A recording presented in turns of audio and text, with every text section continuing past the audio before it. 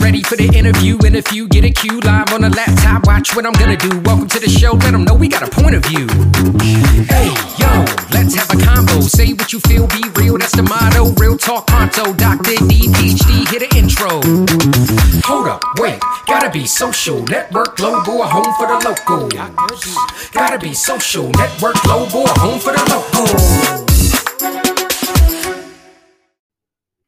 Hey everyone, thank you for tuning in again to Dr. D's Social Network Podcast. And today is another short episode, solo cast, and the topic is really discussing ask people who they are, not what they do. Now, you know that when you meet someone, often one of the first things that comes up is you talk about what do you do? You ask, what do you do for a living? What do you do professionally? As if this is the main thing that identifies someone. And while it may be a good talking point to get someone to discuss something about themselves, it feels a little too surfacey and shallow because should you really be defined by your job? Should that be the main source of your identity, of your reason for existence?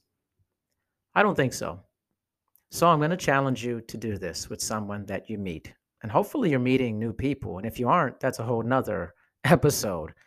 But meeting new people is really important. And when you meet someone new, ask them, who are you? Tell us a little bit about who you are at this point in your life. What do you value? What do you care about? What's important to you in your life? One, it may be very difficult for the person to answer, but that's okay.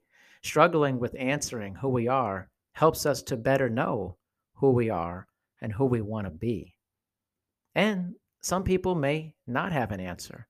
And that's okay too, because it just could be a struggle because it's never been asked of that person. Who are they currently as a human being? Maybe they're going to struggle and grapple with the answer over many days. And hopefully, if you see that person again, they can answer it. Or when they meet someone else, they can answer that question.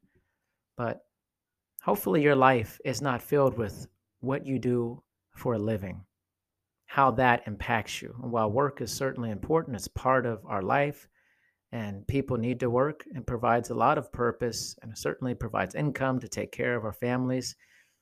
Is it really what makes you you? Wouldn't you want to know what actually makes someone themselves when you meet them? It's one of the more difficult things, I think, when people meet each other romantically is they don't talk about everything that makes them them and put that out on the table. So let's change that paradigm. Let's start asking people who they are and not what they do.